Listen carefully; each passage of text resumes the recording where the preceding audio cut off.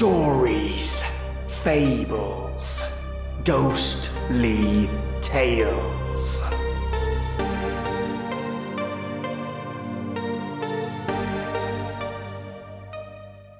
A series of large Victorian houses who host unique kinds of families. These houses are mysterious, hold secrets that others would dare not reveal, or would wish to share. What if one of those secrets got out? And ᒪIᒪY is a seer of sorts, premonitions her parents would call them. Although accurate, there is a little wanting for her timing for such premonitions. Welcome, listeners, to your Nosleep Friday. I bring to you 2 stories approved by their authors to be narrated on this show. Our first is Grandma Says We Can't Look Out the Windows by N.M. Wrights, and our second story is My Name is ᒪIᒪY, and I See Things Before They Happen by Lillian_Madwip. Both no-sleep stories are of intrigue, mystery, and death. I'll include the links to both authors in the episode notes, and be sure to check out their other pieces of work. In fact, I'll be reaching out to more no-sleep authors in the future to get more no-sleep stories just for your lovely ears. Right now I'm enjoying Earl Grey Royale tonight, folks. Let me read to you what it tastes like. This is straight from the box. Yunnan leaves blended with bergamot produce a mysterious and complex brew, a deep red infusion with a mature smoky aroma, a must for curious and adventurous black tea lovers. All the flavors I love in tea, especially that bergamot. Yum. I think this is my second cup, so pour yourself some tea, and turn the lights off, the sound up, and get ready for something creepy. Grandma Says We Can't Look Out the Windows. Everyone in my family lives in the same house. I don't mean the same physical house, like some big multi-generational living setup. No. Almost every member of my family, direct and extended, lives in the houses that are identical to each other. Large, Victorian, and kind of creepy if you're not used to it. When someone dies, the family gets another family member to live in that house instead.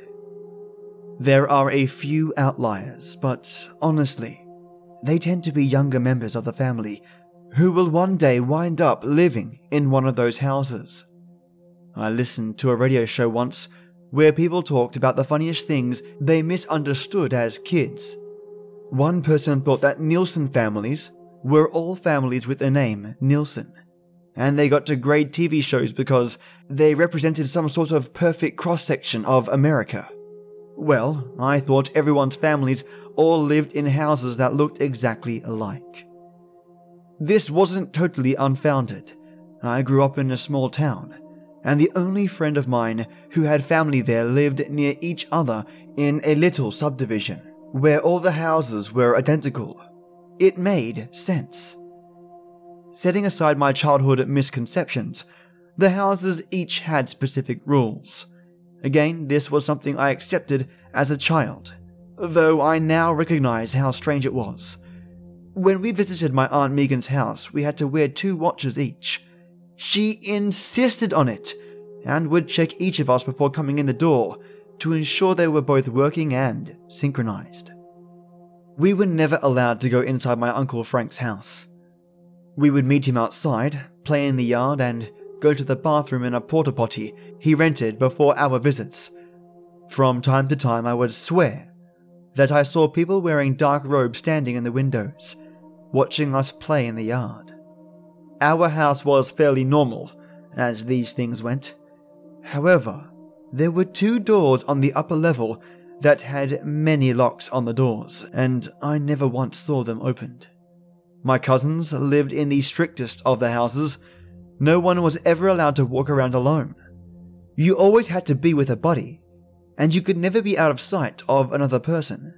Once, my sister wandered off alone and said she saw me playing upstairs. and almost followed until I realized she was gone, and called for her downstairs and told her to come back. My grandparents, though, lived in a house where the windows were always closed. Every window throughout the house had a blackout shade and a heavy curtain around it, and we were forbidden to touch them. My sisters and cousins would all try to peek out from time to time, and were harshly scolded for it, but it never bothered me. The weird rules were just something I lived with. That was probably why my grandmother asked me to watch the house when she was away. My grandfather had passed a few years before, and one day she got a letter that a cousin somewhere overseas was ill, and she announced she would be going there and would be gone for the summer. She chose me to check on the house once a day, feeding the cats and ensuring nothing had gone wrong. She told me I'd always listened to the rules and was the only logical choice. I was the honey child. A weird phrase, to be sure. I didn't mind. It was school break. My girlfriend was on vacation, and the money my grandmother was paying me for the trouble was enough that I didn't have to get a job and could take a few extra classes online instead. The first few days were fine. I went in, checked all the bathrooms for water leaks, fed the cats, and left. A few days later, while walking upstairs, I passed a window and could hear the faint sound of voices through it. My grandmother lives on a remote and large piece of land, so hearing someone meant they were trespassing. Without thinking, I moved the curtains and pulled up the blinds. The world outside was not ours. Instead of my grandmother's yard, I was looking at a futuristic-looking city, where people moved about on contraptions I had only seen in fake movies. I was entranced, watching people dart back and forth on contraptions straight out of a science fiction movie. That, for a minute, I forgot that what I was looking at was literally impossible. I quickly moved to another window and opened the shades. Here I saw a dark beast floating just beyond the window. It looked like some sort of mutant bat, with giant leathery wings and one unblinking yellow eye. Another window showed a burning hellscape, as far as the eye could see. In the distance, I watched the outlines of giant beasts moving through pools of fire. My head spinning, I went running to the front door outside, ready for whatever insane world awaited me. Instead, I saw my car and my grandmother's yard, and the trees that ringed the property in the distance. Everything was fine. Whatever I saw beyond the windows did not affect the world I lived in. Over the next few days, I started to catalogue all of the worlds I saw.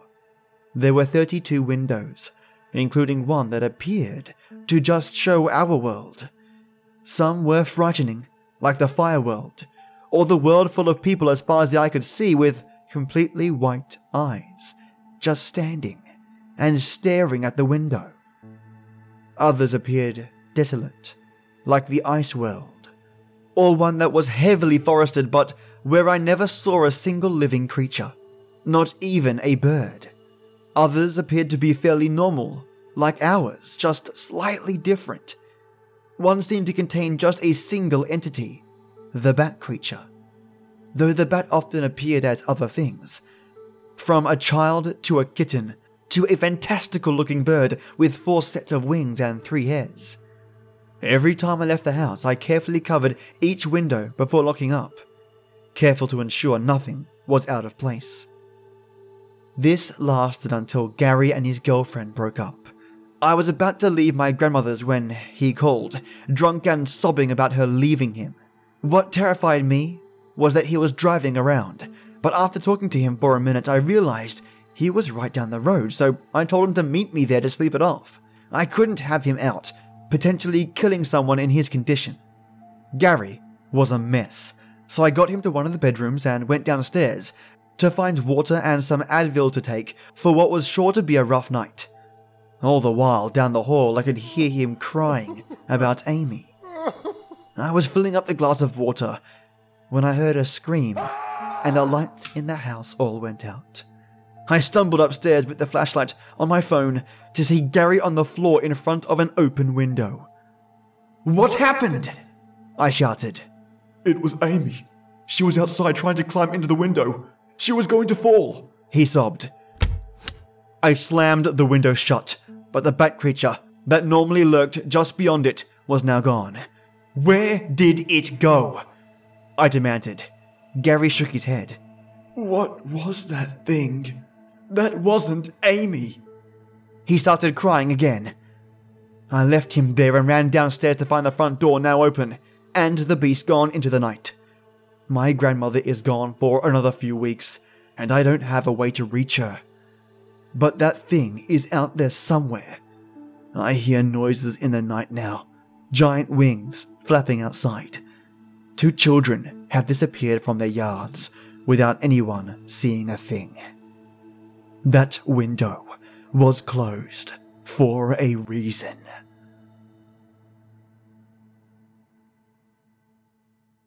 My name is ᒪIᒪY, and I see things before they happen. "Don't stare at me, assface." That's my brother, Roger. He doesn't see things before they happen. I know this because if he did, he would see what's about to happen to him. Then again, maybe he does. But people like us can't see things that are about to happen to ourselves. I don't know, truthfully. All I know is that in about 3 minutes, Roger is going to die. "You're going to die," I tell him. "Did you just threaten me?" He snarls. Roger is 6 years older than me. He goes to high school and has 2 best friends named Skeeter and Dustin. They like to wear shirts without sleeves that have the names of heavy metal bands on them. Sometimes they hang out in the garage and try to play music like those bands, until my dad goes out and yells at them to stop. At his funeral, they're going to wear jackets and ties, and their hair is going to be combed for once. I'll never see them after that, which is nice. I love Roger because he's my brother, but when he's gone, things will be just a little bit nicer. Sorry, Roger. No, I told him truthfully. I'm just trying to warn you. I love you, Roger. Shut up, weirdo. He punches me in the shoulder and I cry, like I'm supposed to. But it doesn't really hurt.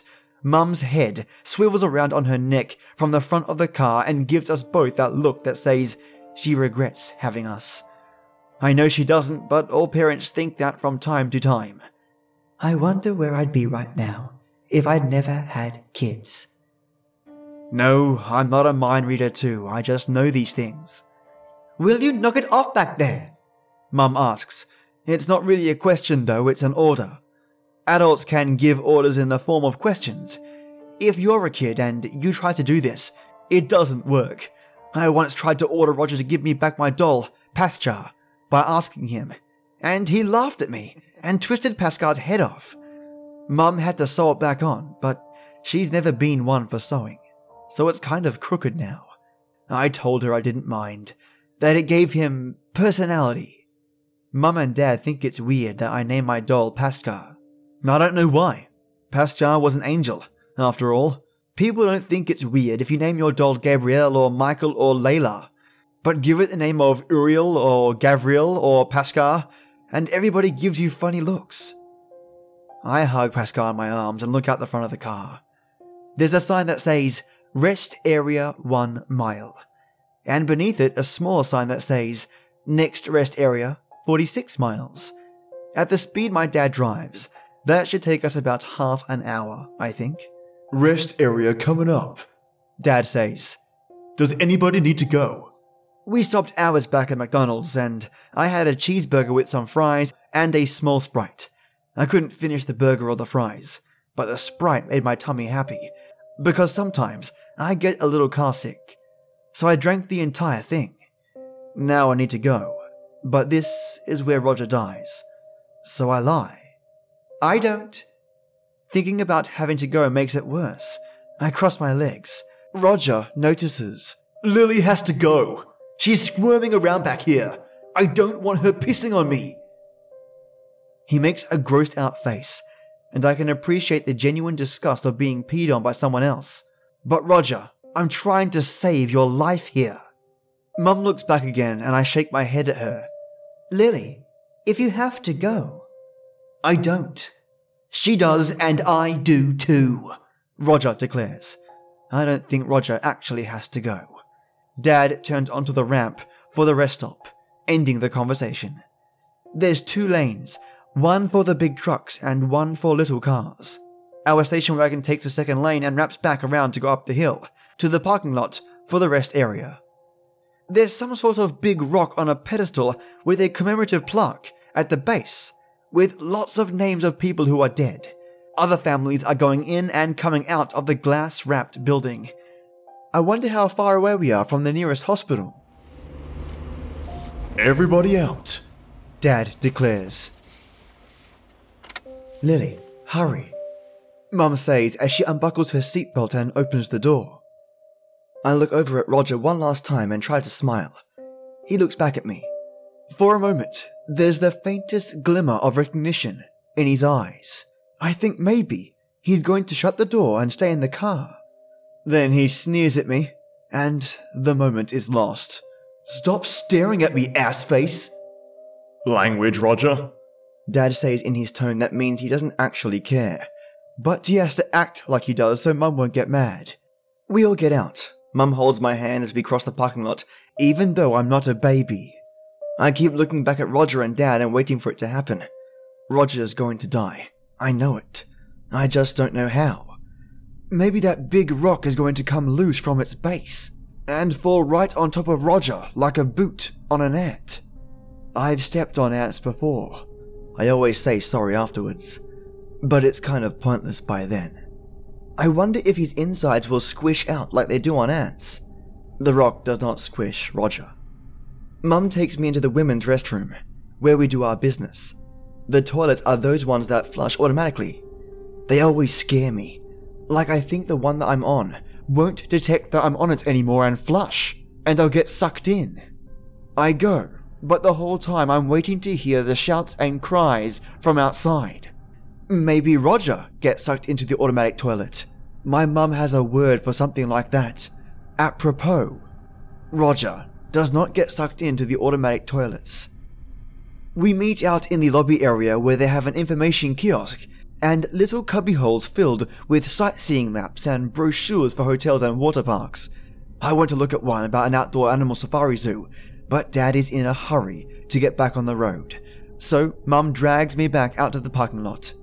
We pile into the station wagon with empty bladders. I'm feeling a bit confused because Roger is still alive, and it's been at least 10 minutes since I knew he was going to die.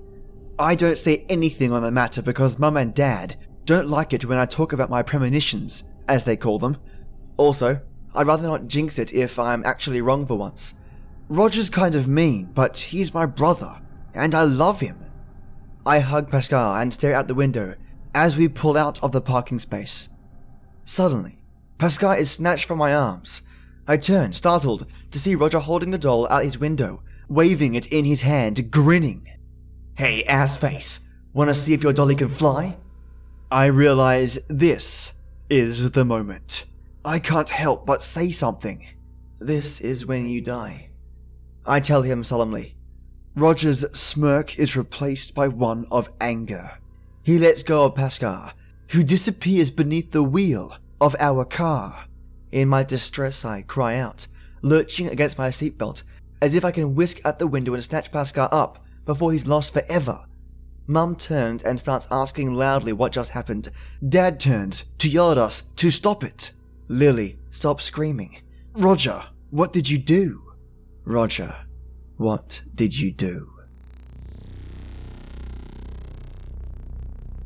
My father is looking in the rearview mirror at what he considers his 2 biggest mistakes.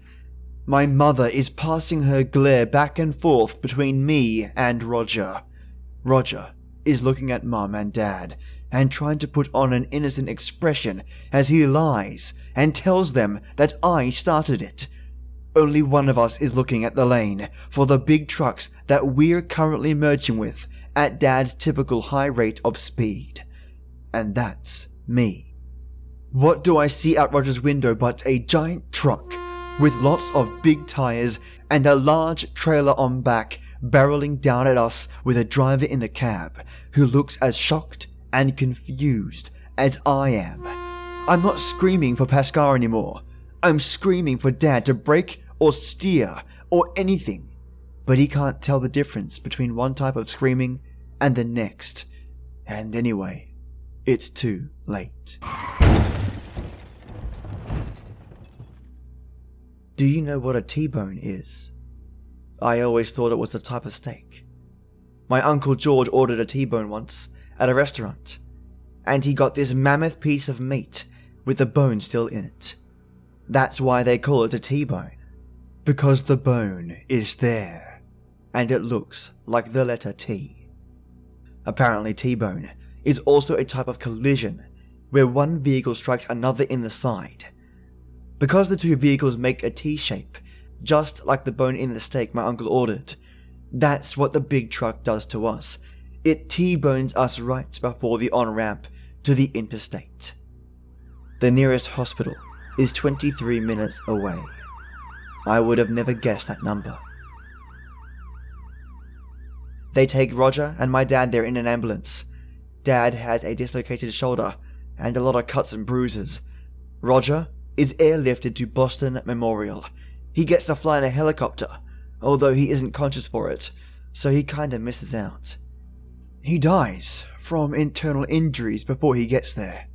Mum and I are treated for lots of little cuts from glass and stuff. The driver of the truck is fine but shook up by the whole thing. I hope he doesn't blame himself for Roger's death. That was nobody's fault but Roger. One of the emergency medical people who treats us on the scene finds Pascal and gives him back to me. He always finds his way back to me. The EMT asks me what my doll's name is and gives me a funny look when I tell him. I don't tell him that he's about to get a call from an old lady who suffered a stroke in some place called Middlebury. That kind of trivial information is lost on most people. Kind of like how I know my mum and dad are going to cry and hug each other and worry about Roger until they find out he's dead. After that, Dad will get more distant because he secretly blames me. It's not a secret, Dad. I know.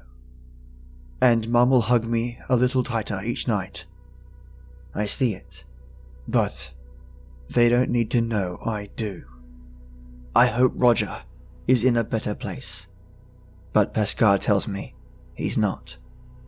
Pascal is always right. 2 brilliant no-sleep stories to end our Fridays on, mates. As I mentioned in the intro, I'll be reaching out to more of these lovely authors and grabbing more delicious no-sleep stories for you. On top of this, Lillian Madwip has 2 more parts to this Lily Madwip story. As for what you've heard today is just one part of a 3-part series, and I've got approval to read all of it. A big thank you to both authors. Next week, I'm going to jump into the remainder of the Lily Madwip series and then move on to either demonology or Japanese tales for Wednesday. Can't wait to see you then, mates, and a big thank you for listening. Have a kick-ass weekend, and as always, till next time.